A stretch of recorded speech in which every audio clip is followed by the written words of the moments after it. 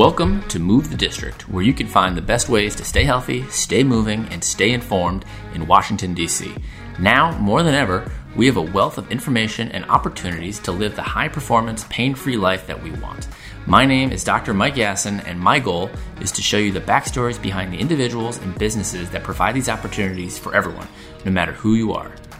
Now, let's move.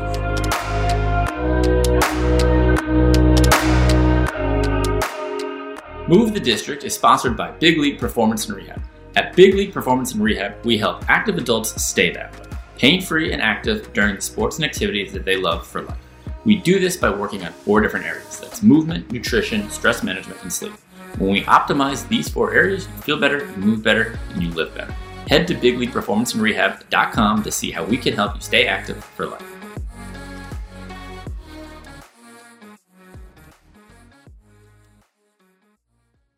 All right, welcome back to episode 47, the big 47 of Move the District. I am your host, Dr. Mike Yassin, and today on our show here, we have a awesome guest.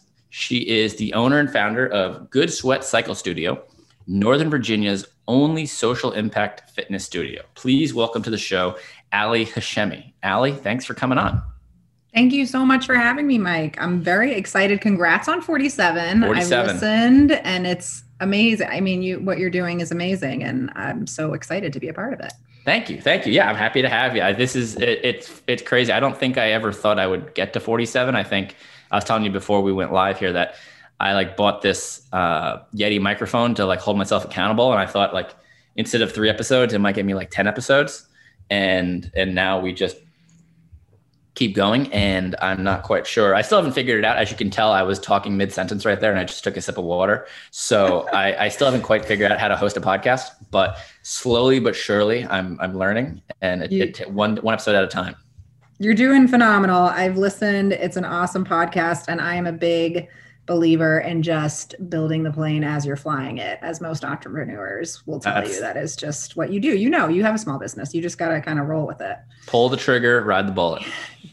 That's basically the name of the game here. Whether it's a podcast, whether it's a business, it's just pull the trigger, ride the bullet, and see what happens. And here we are, 47 episodes later, still cooking.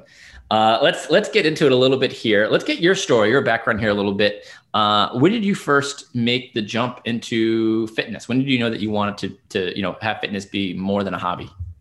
Yeah, that's a great start. I mean, I have quite a journey, as I know all fitness entrepreneurs do. And most people, it's never a straight line. That's the thing, is you always kind of see from the outside the straight line, but there's a lot of ups and downs and back and forth along the way. And so I actually took my first spin class in 2006, and I was living in the Boston area. That's where I grew up. I came from a family of entrepreneurs, and I was actually about to get my degree in social work. And before I launched into that, I went to volunteer, and I lived in Argentina for a few months, and I was working in an orphanage. I had done work in adoption, and there was a spin class. It's very random that I happened to find a spin class in the middle of nowhere in Argentina. And I thought it was really a great way to practice my Spanish and to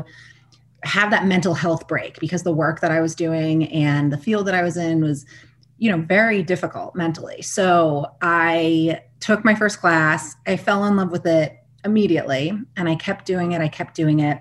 As I was studying social work, I still was really committed to my spin classes that I was taking in the Boston area. I had amazing instructors, and it was so interesting because I found there was a big intersection of the mental health piece, which is how we'll get into Good Sweat. But I felt like it was so important, not just for my physical health, but for my mental health, for the work that I was in and the field that I was in. And I did spin consistently until I moved to DC in 2010, which feels like ages ago.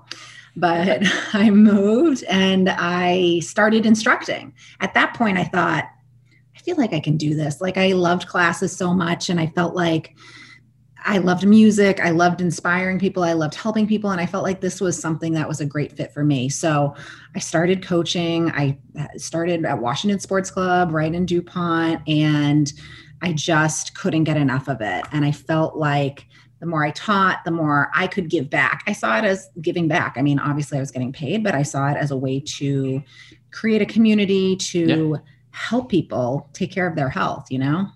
Yeah, I mean, you can still get. I don't think there's anything wrong with that, like getting paid, and you're still able to help people. You know, I think that's still a reasonable thing to do. And then so you start teaching classes at Washington Sports Clubs, and then where does Good Sweat come from? Where does the transition to, hey, this is fun teaching classes, but hey, let's teach classes and own a business? Yeah, I know. That is always the big, making that leap is so scary and something all entrepreneurs deal with. But I got to the point where I had the idea for Good Sweat in around 2016. I was working at an amazing nonprofit that we still partner with called Urban Alliance. They do paid internships for youth in the area. And I loved it. I loved my job. I loved the aspect of giving back, but I was loving the spin classes. I was feeling drawn to it even more. And so I thought it was so interesting that there was nowhere that was a combination of social impact and fitness. And I remember researching, I found like one studio in, I want to say it was like Tennessee, or it was some random location.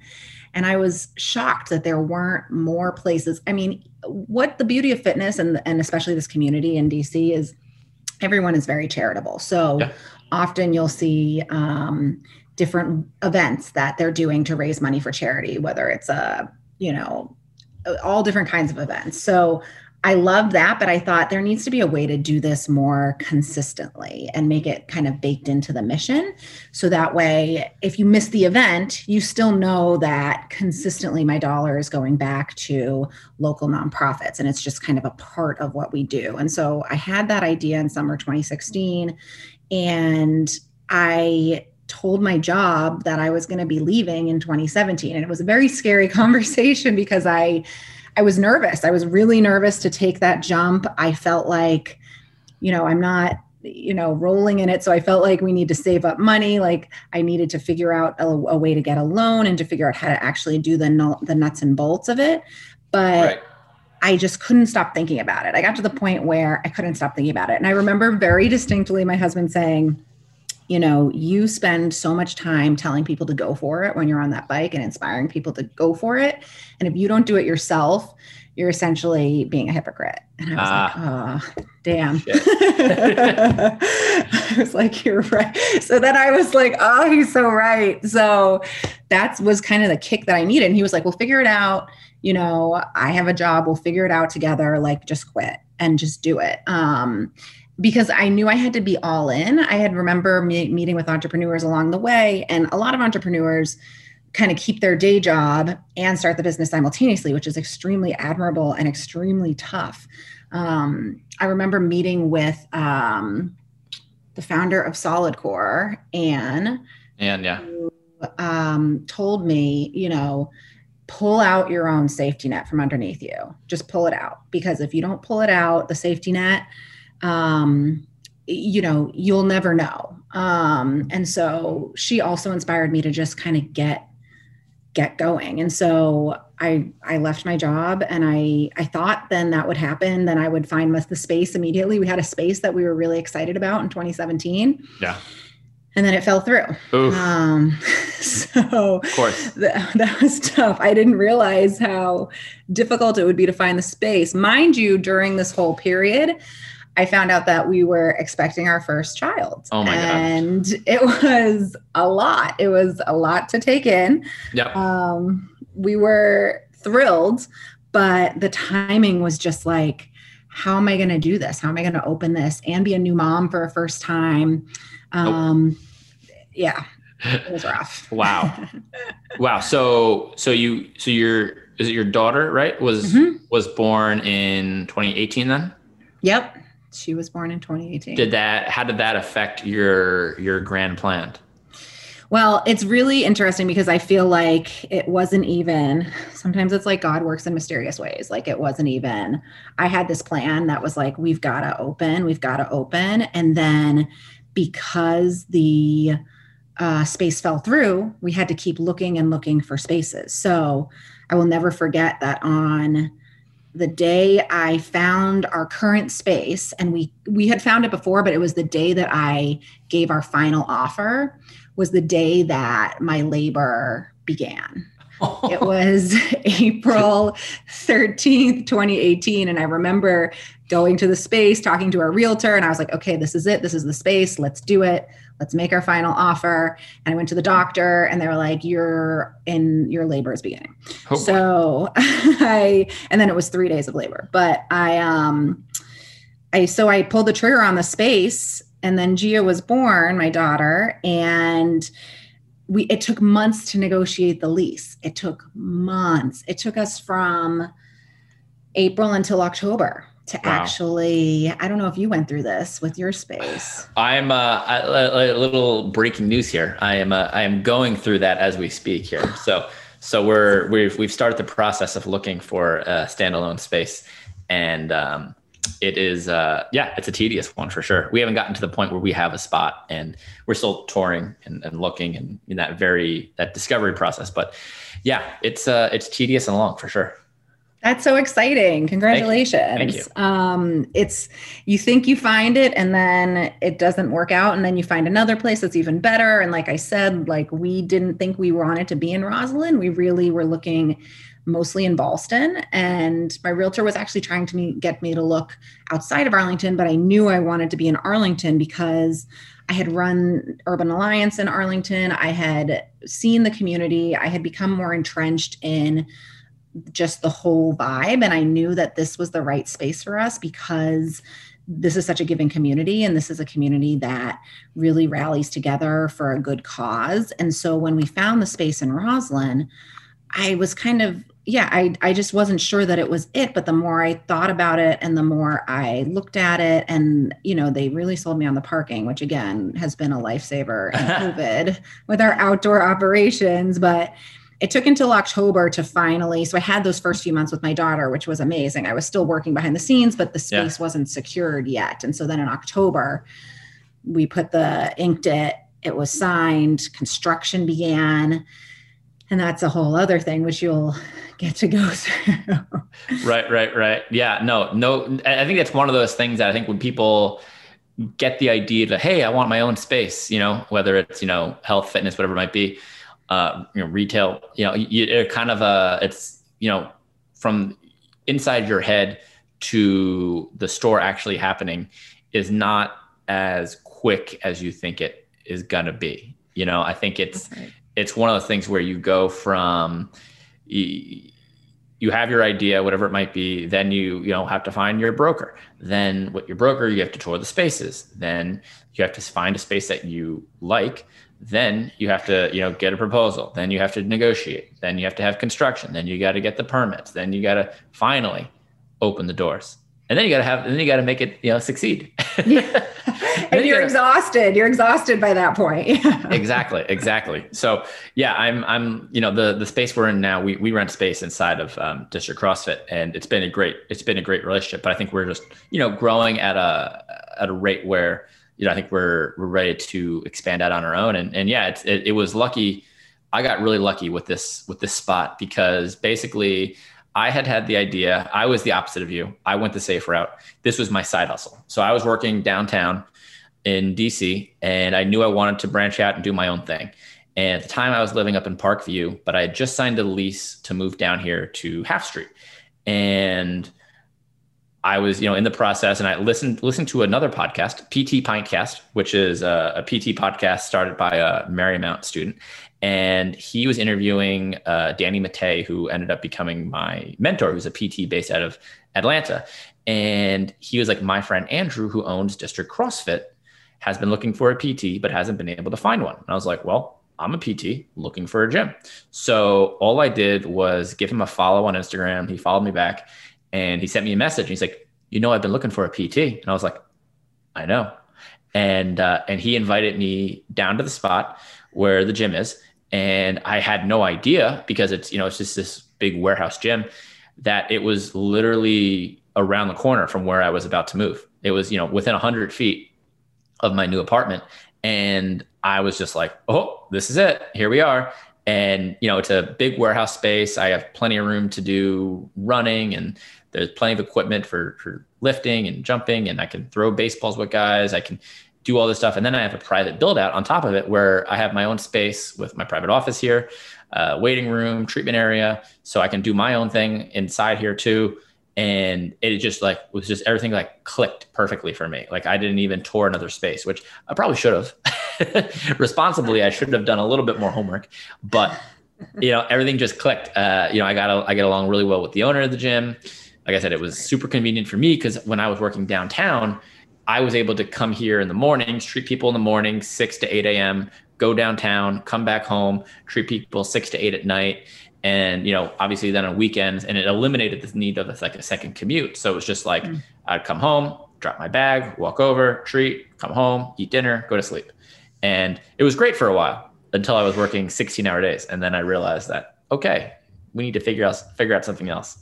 And slowly I cut back my hours to, I quit that full-time job, took it a part-time job, slowly peeled my hours back, and then finally jumped. And realistically, I wish I had jumped a hell of a lot sooner. I wish I had just gone, moral story here is basically, I wish I had jumped sooner, just because I really thought I needed more. I need this safety blanket, and I needed to have a nest egg, and I needed to, have all these things in place so that I could support myself. And the reality of the situation was, I already had it, and I just didn't know it.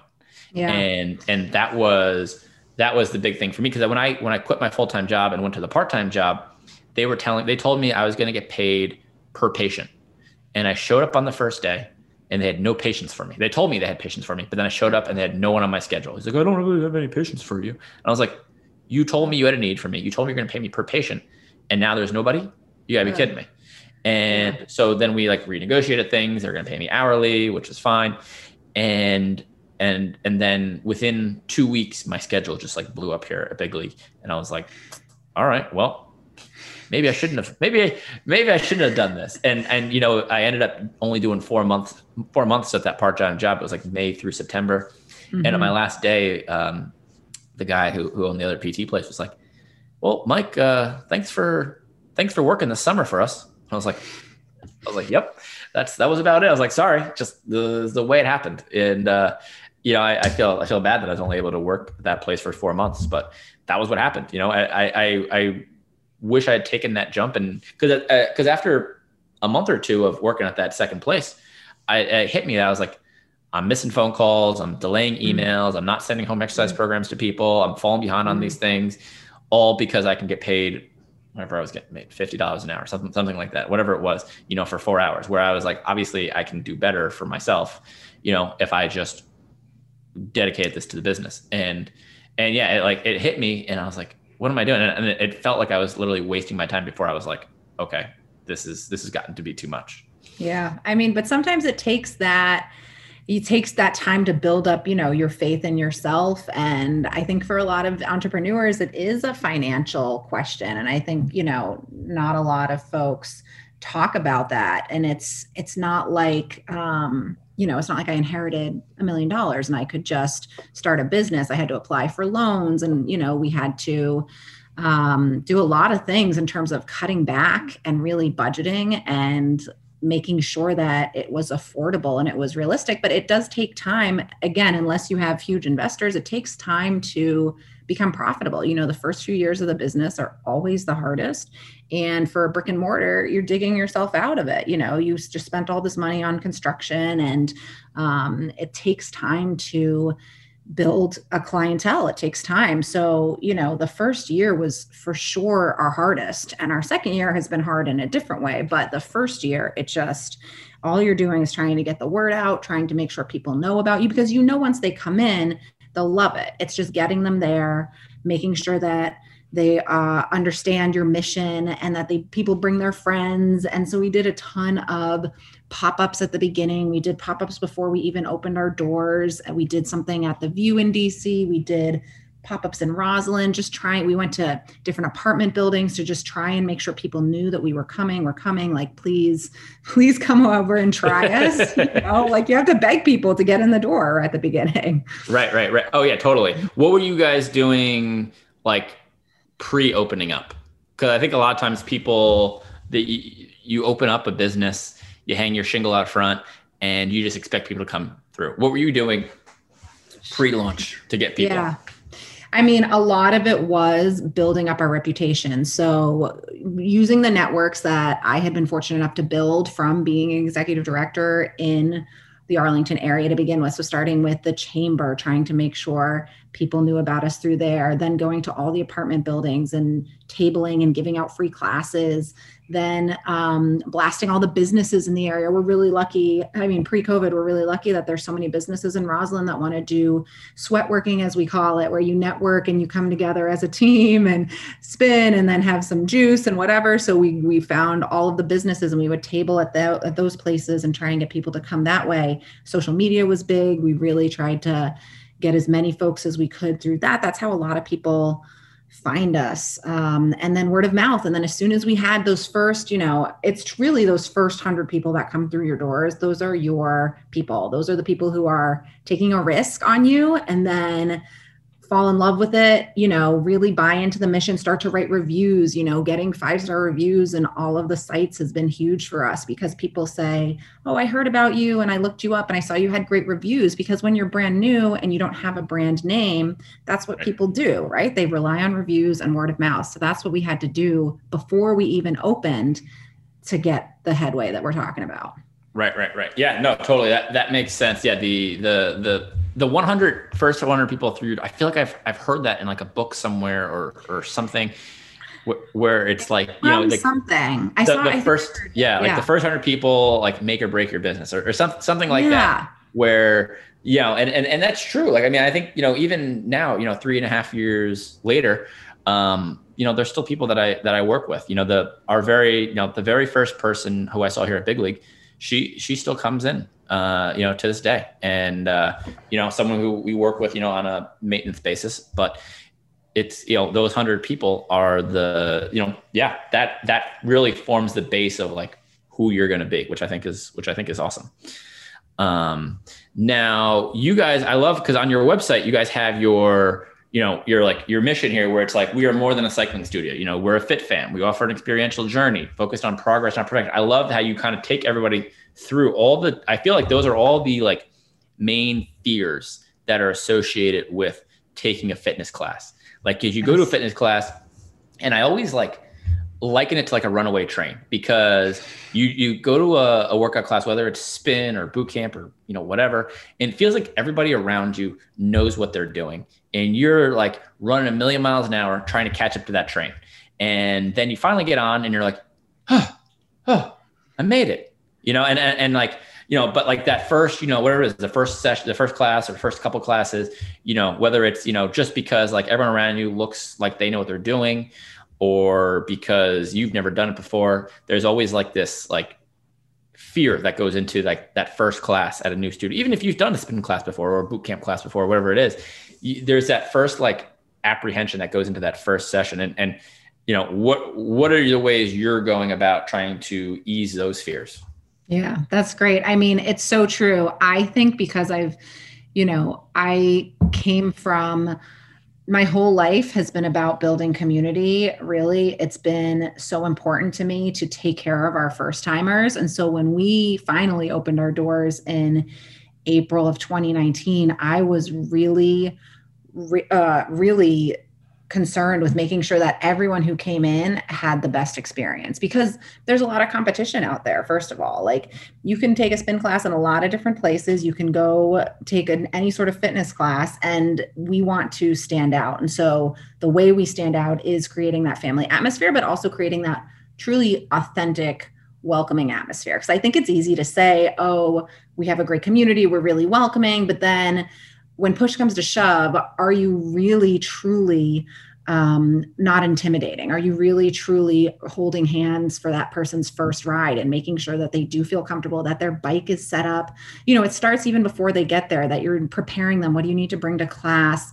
That you're DMing them, and that, you follow us on Instagram for tips, how to set up your bike, how to clip in. That's so scary for so many people. Oh, I still struggle with clipping in, not gonna lie. Still struggle to this day.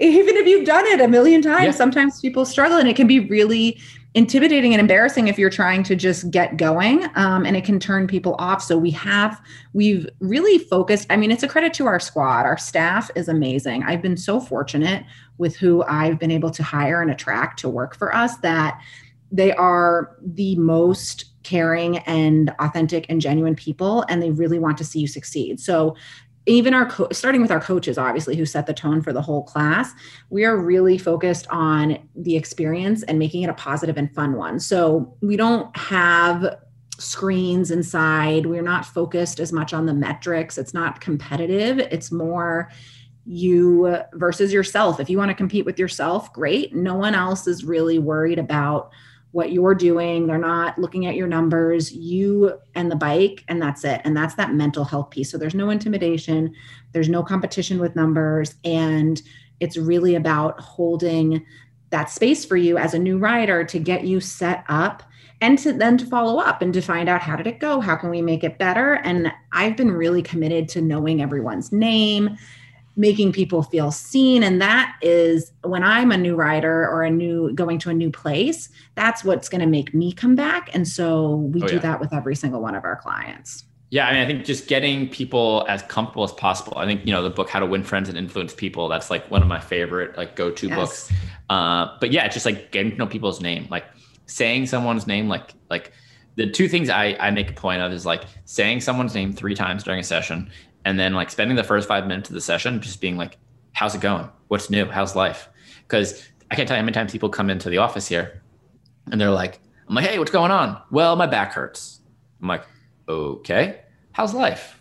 Before we get to your back, and let's talk about life. How's life? And that's when you get to uncover things like the, work stress or life stress or, travel, whatever it might be. And then be like, well, I did, Orange Theory 5 times this past week. I was like, oh, okay. Well, and then you get to learn, a little bit more about them, just, 1 as a person, but 2 as in well, what else is underlying here that we are able to get to the bottom of, deeper than just your physical activity for the week. And I think getting to know people and having them, just feel like them. I think that's the best thing. And I think for me, one of my goals with Big League is to make it the Cheers of physical therapy. I want people to come in here and be like, hey, Mike, how's it going? And that way, it be, they're comfortable. And we have an open floor plan here. So Zoe, our the physical therapist, she'll be working with someone, I'll be working with someone, and they can kind of be like, oh, you're doing that, well, I'm doing this. And it just, grows into, something where everyone's excited to be there, cause I think, physical therapy, unlike spin class, has always been a grudge purchase. It's always been one of those things where it's oh, I have to go to physical therapy. I have to do this. And it's never exciting. It's never fun. And so my mission is how to make it fun. Cause I think, on top of it being a nerve-wracking experience, it's just a flat out boring experience for a lot of people. So it's how do we make it fun for people and exciting so that they actually want to come here instead of being well, I have to come here because my doctor said so. Right. And so that's our mission is changing it so that it's people look forward to coming to it. And it's not something they dread, which I think is something that you see too, that people, come into the studio and there's not everybody is super pumped to be there. Yes, honestly, I think it's about creating a fun environment and an environment where you feel like your family. I came from a family business, so I want it to feel like a small family business. And you can accomplish that when you are a small business. And that way people feel celebrated, feel seen. I do talk to riders all the time before and after class. And I know so much about, because it is a physical activity. So, their health issues, what they're going through at home, if they just got laid off from a job, whatever they're going through, you get to hear it. And that's why there's such a strong connection, I think, to the mental health piece, and why my background in social work led so naturally into spin and fitness, because it is a holistic approach where, yes, we do want you to be physically fit. And yes, we do want you to, tone your muscles. That is important. And that's probably why a lot of you are here. But what's even more important is how you feel when you leave, the endorphins, what it's inspiring you to do when you exit class. And so we want you to feel a part of the family. We want you to feel celebrated. We do milestones and birthdays. And, it's really shown that, right before we were about to celebrate our 1-year birthday ourselves was when the pandemic started. And so we were limited in our celebrations, but it really showed how much the community came together is what That's awesome. So a year ago, COVID happens. Everything's totally normal. Nothing changed. You guys just kept on trucking along, right? Is that how it went? God. Yeah. This must be so interesting when you're interviewing people because of how it turns everything upside down. So people, it's so interesting to see how people have responded. And I know from my own personal experience. And then I feel like this is like a question. It's such a great question to literally ask on every podcast because everyone has a different story and it's super interesting. Yeah. How everyone has dealt with it has been so telling. I almost feel like you've seen people, for better or for worse, you've seen people's true colors. You've seen businesses' true colors. It's been a very revealing year. For sure. And for us, it has been in the positive sense where, again, we were just about to celebrate our 1 year in April and we were planning for it. And then I will never forget, it was March 14th. It was a Saturday. And then we held our last classes on the 15th. And I realized, I was like, well, maybe we'll just cut down in size and spread everyone out and we'll figure this out. And then it was just like, it was bam, it was out of nowhere and we had to shut down. And so for us, it was, we shut down immediately before the governor even mandated it. Actually, we shut down a week early because we were keeping up with the science. We saw what was about to happen. And as an organization whose mission is health, it was really important to us to keep health. This whole year, I've just been like, our priority is keeping our clients healthy, no matter what that means, whether that's spin, whether that's COVID, our priority is keeping our clients healthy. And so everything that we did this past year was informed by what's the best decision to keep our clients healthy. And I think they really appreciated that. And we built a really strong trust with them because of it, because when we shut down, we immediately got online. It was immediate. It was that Monday. We had classes. Our coaches said, we'll do it. We'll hop in front of the computer. We've never done Zoom classes before. We're going to figure it out. We'll create an account. We'll just push it out to our riders and see who shows up. People showed up because no one knew what was going on. So we did the virtual. And at the same time, we immediately started renting out our bikes because as a business owner, it was survival mode. It was so scary because I didn't know how long we were going to be closed. I didn't know how I was going to pay these bills. As a brand new business, I did not have any sort of savings built up. Again, we weren't profitable. So It was really one of those moments where it was like, well, what is not glued to the wall that I can somehow get cash flow from? So we started renting our bikes out, and it was crazy because so many people said, oh, that was so innovative. And it was on the news and we had so many other companies follow suit, which is great. But to me, it really wasn't innovative. Honestly, it was really fight or flight. And for us, we were like, we're not going to go down without a fight. So we're going to rent these bikes out. We did virtual classes on the bike, off the bike for months. And it was amazing how many people showed up for them. It was amazing that to celebrate our 1 year anniversary, we did a big burpee challenge and everyone did tons of I don't even know the numbers. It was thousands and thousands of burpees and raised thousands and thousands of dollars for Good Sweat to help us through this time because the bills were still coming and I had no way to pay them. So it was just amazing to see the community rally and to do the virtual thing, even though we had no idea what we were doing, to be totally honest. Right. I think that's kind of going back to the start here, pulling the trigger, ride the bullet, and you just kind of see what happens. And I think there's something, about like, I think the best entrepreneurs are able to just kind of react and make decisions. And it's not so much of how's this going to affect us in a year, 5 years. It's just, hey, like, this is what's best for us right now. Let's go. Let's do this. And that's what you needed to do. Yeah, exactly. It was just flying by the seat of your pants. And so it saved us. The bike rental saved us. The burpee challenge saved us, got us through this really rocky time. And again, I think clients appreciated how true to our mission we were being. So even throughout all of this, we were being true to our mission of health and safety, and we were being true to our mission of social impact. So end of May, when everything happened with George Floyd and everything leading up to that, we were still really focused on giving back. We were supporting Black Lives Matter. We were doing drives for protests. We were doing all these different initiatives. We were matching donations that people were pouring in. And so we felt like if we can just focus on our mission and stay focused on one, everyone's health and safety, two, our social impact mission, because it would have been really easy for me to just say, hey, we don't really have any money coming in right now, so we're not going to donate anything. But I felt like that would have been a cop-out, and I felt like that would have been not keeping true to our mission. So it really showed me how strong our staff was to be able to withstand that period, and then showed me how strong our mission was, that so many people were still giving because they knew part of it was going back to a good cause. That's awesome. Now, when it comes to, because I know you guys have like featured charities, how do you guys decide which charities are the ones you're going to use? Yeah, that's a great question. We get a lot from clients and from staff. We really poll pretty regularly on our social media channels, just through conversations with riders. Riders will send us ideas like, hey, have you heard about this group? They're doing great work. Originally I came from the nonprofit world, so I knew a lot of great causes that were very mission driven. So that's how we started, was with those. And then we also just try and cover every single different topic. So we try and do something for, there's nonprofits that are for food insecurity. There's nonprofits for animals. There's nonprofits about the environment. So we're trying to— a lot of nonprofits.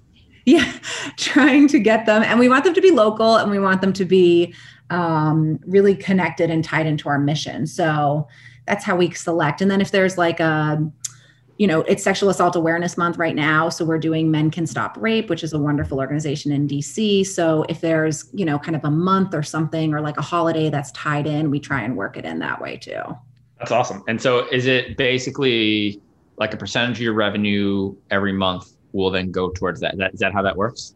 Yeah, exactly. And so our first year we were able to donate over $5,000 to 20 nonprofits. And then our second year, it was over $4,000, but it was to 25 nonprofits. And obviously we wanted it to be more, but with COVID, it was like our bottom line went way down. So, but this year we are on track to do even more, which is really exciting. And we really are drawn to the mission because we feel like it means so much more. Like when people spend money on fitness, in a lot of cases, people will say, I'm feeling selfish doing this, which is a whole other can of worms. But it's kind of like, for people who are spinning or taking the time to spend something, it's not cheap to take a spin class. And we're very aware of that. And we're trying to also have options for people who maybe can't afford it. But I think if you're going to spend money on a spin class, it feels that much better to spend it on a place where a percentage is going back to a good cause. And so that's been what a lot of our riders have said, is that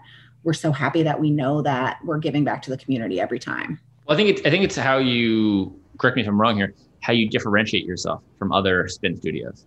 Because I think, if you go in and you're just like, we want to play our fun, upbeat music, and we want to dance on our bike, and you kind of get lost. The SoulCycle's there already. The cycle bars are there already. Like, you have these spin studios that are established, the mega corporate giants, and how does the mom and pop shop, create a space in the market for themselves? I think this is one of those ways that you're able to do that. You're exactly right. It was one of our biggest differentiators. I think when I was creating Good Sweat, I thought of a couple of things. How are we going to be different, like you said, than all the other bigger chains? And for us, it was, we're going to give you a really amazing, inspirational workout with phenomenal coaches, with top of the line bikes, with amazing customer service. Those were all kind of our top things. And as a part of that, another piece of that of the mission was that you're also going to give back. And so I think some people maybe come for that reason and then stay because they realize how awesome the workout is, or vice versa. Maybe they come because they just want a good workout and then they stay because they're like, oh, this is such a mission driven organization I want to be a part of. Yeah, I mean, I think that makes sense. I think if you keep just going up against those big corporate giants, it's a no-win situation. There has to be something that differentiates you, whether it's for better or for worse. You have to find something that makes you stand out. And I think this is exactly it. I look at the other, local, studios here in DC. I mean, I include myself in that too. Like, how do you make yourself stand out versus the corporate? For us, it's someone like a Pivot or even a GW or Georgetown Hospital Center. How do you stand out against them? And I think, having a mission, having a mission driven business, having something that's really customer focused and giving them the time that they want and the effort that you can spend that effort to get to know them. I think that's where you create those relationships that become long lasting. And like you said, the first 100 customers see that, they're going to turn into lifetime customers. Absolutely. I think something else that we're really good at is, like I said, rallying the community together. So as we're coming up on our 2nd year anniversary, we are doing a huge fundraiser. And we had clients make teams together. They picked their nonprofits. Coaches are leading the teams, and they've raised over $7,000 on their own. Wow. And it's been amazing to see. And it's culminating this Sunday on a big day, and we're going to have a big celebration and a DJ, and we're going to have local vendors.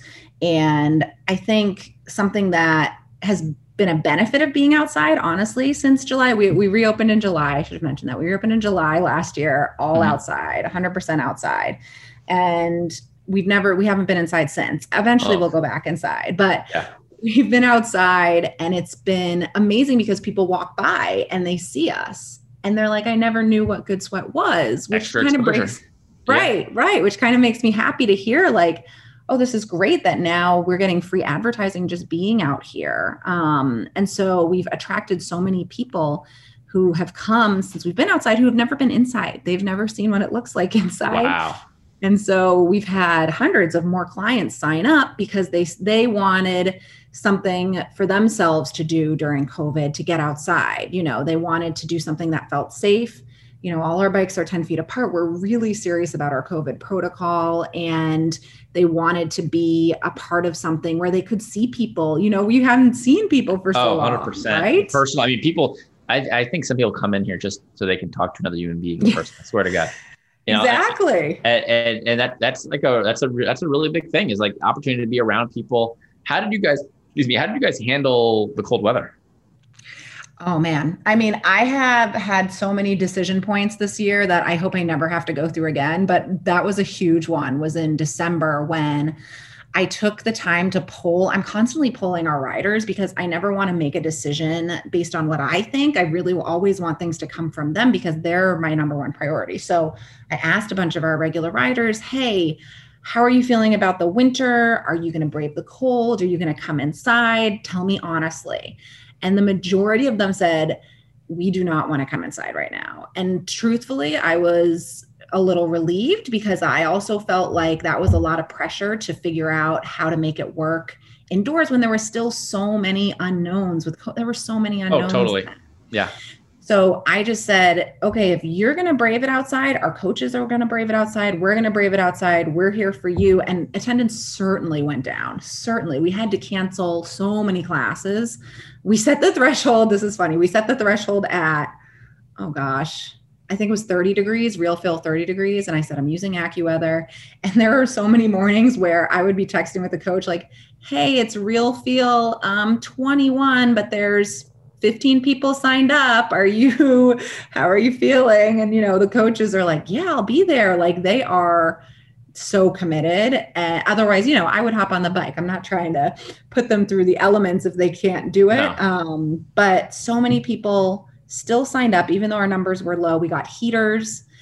And then once we hit like March was really when it started to warm up again. And we saw so many riders who we haven't seen since the fall, and they're back. And now it's really picking up again, which is amazing. Do you have any idea of when you think you'll be back in the studio?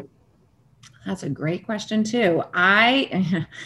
The one thing that might move us back in if we need to is the cicadas that are allegedly coming. It feels like it's the plague, right? That Oh it's my just God. like, Yeah. Cicadas. Yep. right. Yep. Yep. It never stops. So we do have a contingency plan for if that is as predicted, as rough as people are saying it's going to be. We don't want to put riders through that. But like I said, we're going to be outside if as long as they keep signing up, we will show up for them. If they're going to brave it outside, we will brave it outside with them through that time period. And then we'll start planning again for when we move inside. We have no idea what that will look like for like more long term, but right now the weather's so nice. We're just trying to take it week by week. The 3 weeks of spring that we get here in the DMV. Yes. It is a beautiful spring. I mean, it's a beautiful spring. It's very short. That's all. You're right. It's 3 weeks and it's like, then it's over. By Memorial Day, it's blazing hot. Exactly. Yeah. But that's when we reopened was last July 4th. And I thought, oh my gosh, is anyone going to come? The real feels 95. And people were excited. Like we were just talking about, to socialize, it's that mental health piece. That's why I keep coming back to mental health, is that we're so much more than a spin studio, is we are really focused on improving people's mental health, and just having that connection with people helps you mentally, just to build those relationships and to feel like you're a part of something. And so many people were so thrilled to come back in July and just see each other and reconnect and be a part of the community. Yeah. I mean, they'll take their sunburn, they'll take their heat stroke, and all in the name of some social interaction. Just tells you about who we are as human beings, I think. That's right. We need each other. Exactly. All right. So we're getting down to it here, the last few minutes. I got a few more questions for you. What's the last book you've read? Oh my gosh. I read, oh my gosh, I can't remember the name of it. It was for our book club, Such a Fun Age. That's what it was called. Such a Fun Age. And I don't want to give it away, but we have a book club that we started right around this time last year, actually. And we've been focused on reading women BIPOC authors. And so this book was selected by our writers, and we read it and had a book club session. And I highly recommend it. I don't want to give anything away, but Such a Fun Age. It's a novel. Okay, cool. Excellent. I like it. What do you watch on TV these days? What are we watching? We're always trying to find, I wasn't to Bridgerton, as everyone was. Right. Yeah. And now that the second season, I'm not sure if I'm going to watch, but we were trying to, my husband and I are always trying to find something that we both want to watch together. We watch This Is Us a lot. We started watching that a while ago. Too sad for me. It's such a tearjerker, but we watch it every week, and it's just like, we look forward to it. And it's so sappy, but we love it. Okay. All right. Fair enough. Now you've lived in the DC area now for how many years? I guess 10 years? Yeah. 2010 was when I moved here. 11 years. Yeah. So what's one thing you think everybody should experience here in DC? Oh man, that's another great question. One thing. I mean, can I say an outdoor spin ride? Can I say an outdoor spin? Something that's not, it can't be related to Good Sweat. Okay. Something that I think everyone should. And you can't say like go for a walk with the monument. You can't say that either. That's, come on, it's lame. That's too DC-ish. I used to live in DuPont Circle, and I really did love all the restaurants in that area. I don't know if I can name just one. I mean, I would say there is a place called Bagels, Etc. I don't know if people have been there. Bagels, Etc. Okay. Yeah. If you haven't had Bagels, Etc., or like Busboys and Poets was another one of my favorite places. It's not in DuPont, but I would say those are my top few places to get a good brunch. Your Northeast bagel fix? Is that what that is? Yes. I'm always on the hunt for a good bagel. And that was, to me, that was the best. And you just got to do, you got to support local and do a good brunch. So that's your top bagel in DC? Is that the verdict? Yeah. Do you have another one that you want to throw in the ring? Well, let's see. I mean, Call Your Mother is the popular trendy one that everyone loves. I'm I'm also a fan of Buffalo and Bergen and Bethesda Bagel. Oh, there's Bethesda Bagel in Roslyn, so I do go there. I like the flagel. I get like the flagel, like the flat bagel. Yeah, they're a little fluffy, but they're still pretty good. So you get like a flagel, or you get like the regular bagel, like scooped out, and that's the ticket. As a New Yorker here, I think bagels are something that I've come to. I don't think I think maybe I took it for granted when I lived in New York. It was just like, oh, everyone's got good bagels, and then you move down here and you're like, oh, actually, I eat bagels more than I realized. Yeah. And it isn't as easy to find a good bagel around here. So yeah, those places you listed are really good. And that's so great that you're from New York. I appreciate you not giving me crap on my sports teams. Thank you. Oh yeah. Well, I mean, the New York Yankees are currently in last place, and the Mets are in first place, but they are about to collapse inevitably, I'm sure. So I'm a diehard Mets fan, unfortunately, and it's a tough life. And I always say, the Mets life chose me. I didn't choose the Mets life, and I've been stuck here as a suffering Mets fan for I don't know how many years now. But yeah, it's not a great life. But I did work for the Yankees, and so I feel like I have like the in there to be like a supporter of the Yankees as well. Just unfortunately not nearly as much as I do being a Mets fan. I don't think people understand when you're from New York or Boston. Like you said, it chooses you. The teams choose you. You don't get to choose your team. So it's definitely just kind of in your blood. And I think that's one of the things that people don't understand here. I'll go talk a little crap on Washington here, is that people are like, oh, well, you live here now. Shouldn't you just be a Nationals fan? I'm like, no, it doesn't work that way. No. It does not work that way. Well, is it potential that my children are Nationals fans, DC sports fans? Sure. But for me, no. It's I've been chosen. I've been chosen as a Mets fan, unfortunately.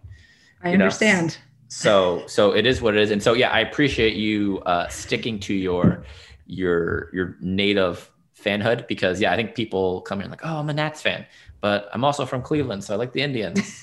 No. And I like the Padres because their mascot's cool. It's like, no. This is it. There's only one team. That's it. Sorry, guys. That's it. I'm with you. You'd be like, oh, you like baseball? You live close to the stadium, big league? Nah, sorry, Nats. Nope. It's just not gonna happen. Sorry. Anyway, on that note, Allie, thank you so much for coming on the show. If people want to find you, they want to go to Good Sweat, where can they find you guys? Well, thank you for having me. This was a wonderful opportunity, so I really appreciate it. And you can always find us on Instagram, is where most of our social stuff is. We do a ton of posting. It's Good Sweat Studio, all one word. I am Cycle with Allie, so that is also, you can follow me on Instagram there. And then our website is just goodsweat.co. And also if they want to find us on Facebook, Twitter, it's all the same, Good Sweat Studio. But I highly recommend they follow us on Instagram if they're listening to this, so they can come ride with us in the lot. Excellent. Sounds good. And you have your anniversary this weekend. Yep. Our anniversary is on Sunday, 2 years. We're having a big celebration. We have vendors, local Black women-owned vendors, an amazing female DJ, a food truck. So people can stop by. The rides are full from the teams, but they can definitely stop by and support us. And they know where to find us. Yeah, we're right there on Wilson Boulevard in Roslyn. Excellent. Well, Allie, thank you so much for coming on. And we're definitely going to get over to Good Sweat soon. Wonderful. Thank you for having me. Thank you so much for listening to Move the District today. If you want to find out more about our guests or about Big League Performance and Rehab and how we can help you continue to be active and pain-free, head over to bigleagueperformanceandrehab.com to learn more. Thanks, and until next time, keep moving, DC.